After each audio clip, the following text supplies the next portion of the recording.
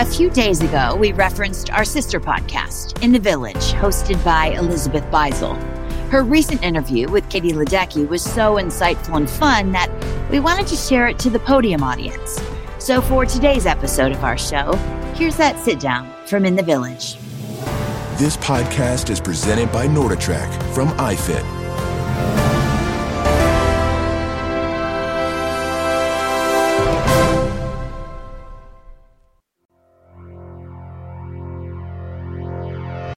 Yes, Ledecky! Thanks. Oh man, how's your day? It's been busy, but I'm on the tail end of it. Dude, congrats. Thanks. Like, you're awesome. Thanks. Okay, so to start, I'm gonna ask you to say your name and the medals that you won here in Tokyo. Okay. I'm Katie Ledecky, and I won gold in the 1500 free.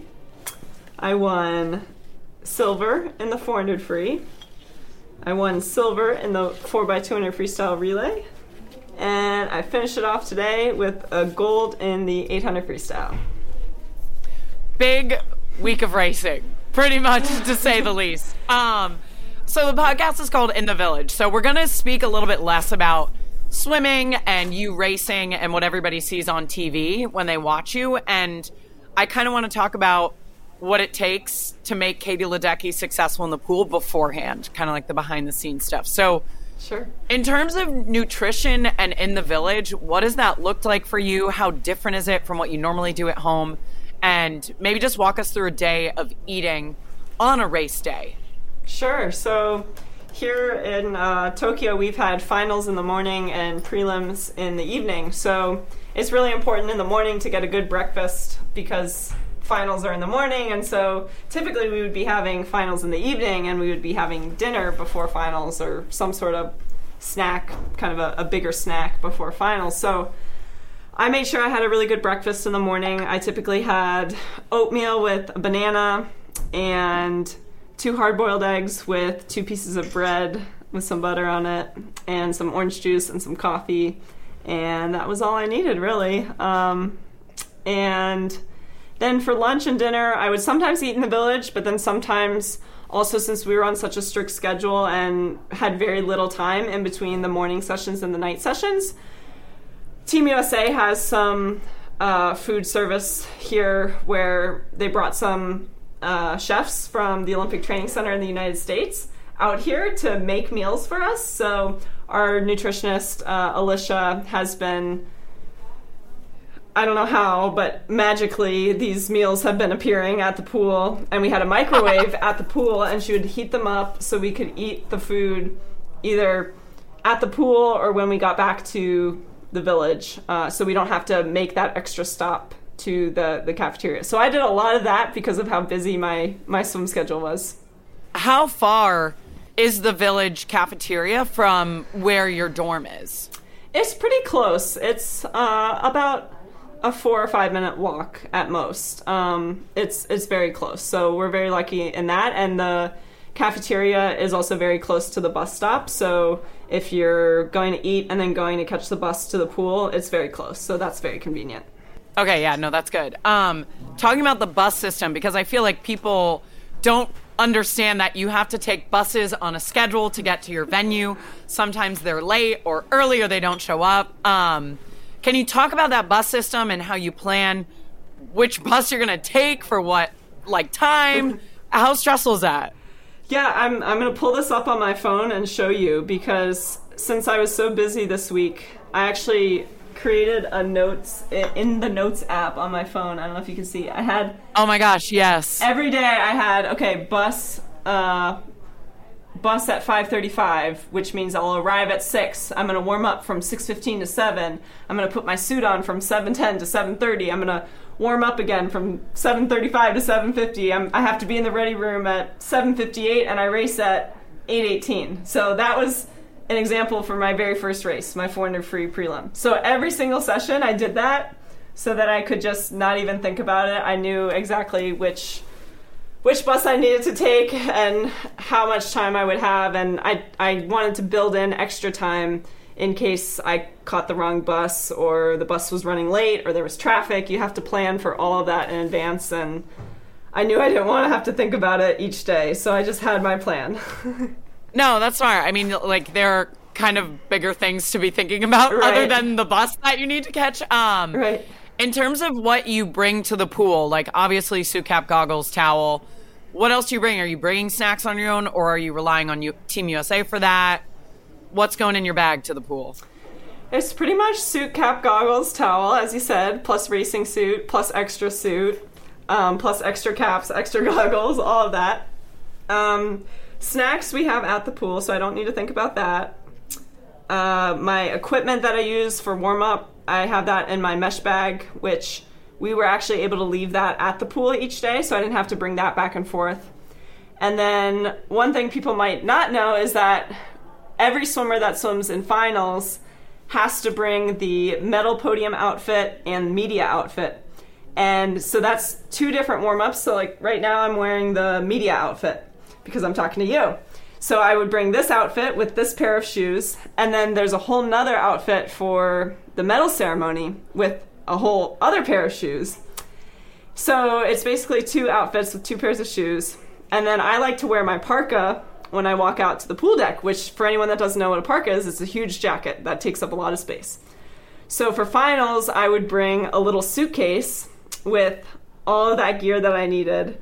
And then I would And then I would also have my backpack. So we had these small suitcases that we were given, and so it was perfect for this trip because you can imagine if you put all that stuff in just a bag, it's pretty heavy, and it's something that I didn't want to put on my shoulder. So I would just have my swim stuff in my normal backpack, and then I would roll this little bag with all of the extra gear that I needed for the final sessions. I love that. I feel like the media outfit is new. Yeah, typically. We didn't have that. Yeah, in past Olympics, I think they've had us just wear the medal ceremony outfit for the media, but we've actually had 2 different outfits. So it's just another Ledecky extra has like thing. 5 outfit changes I swear, in one night. They give us more clothes every single time, yeah.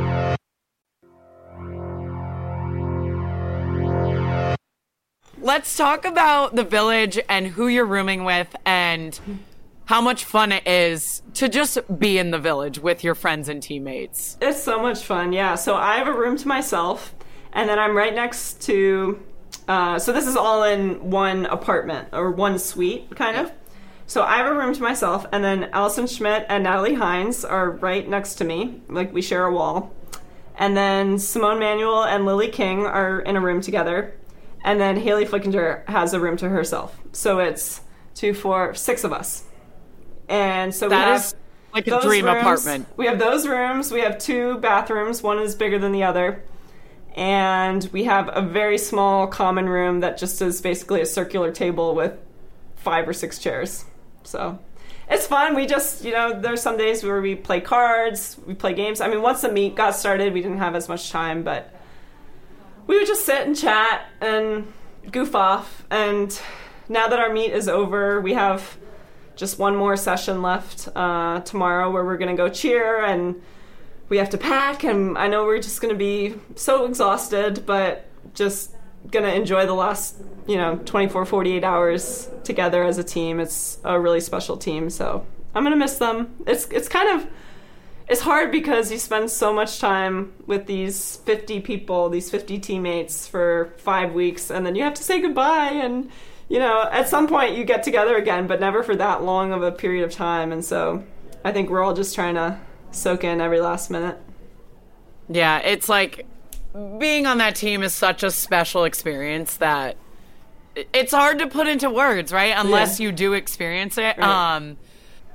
Lastly, what is the difference from 15-year-old Katie Ledecky in London to Katie Ledecky now in Tokyo 2020, 2021? And I have to just put in my own little word here. It's been so cool to watch you go from 15-year-old Ledecky to where you are now and take along Katie Grimes with you. Like, your handshake with her today in the pool, like how has it been? How has that journey been for you? What's the difference between 15-year-old and you now?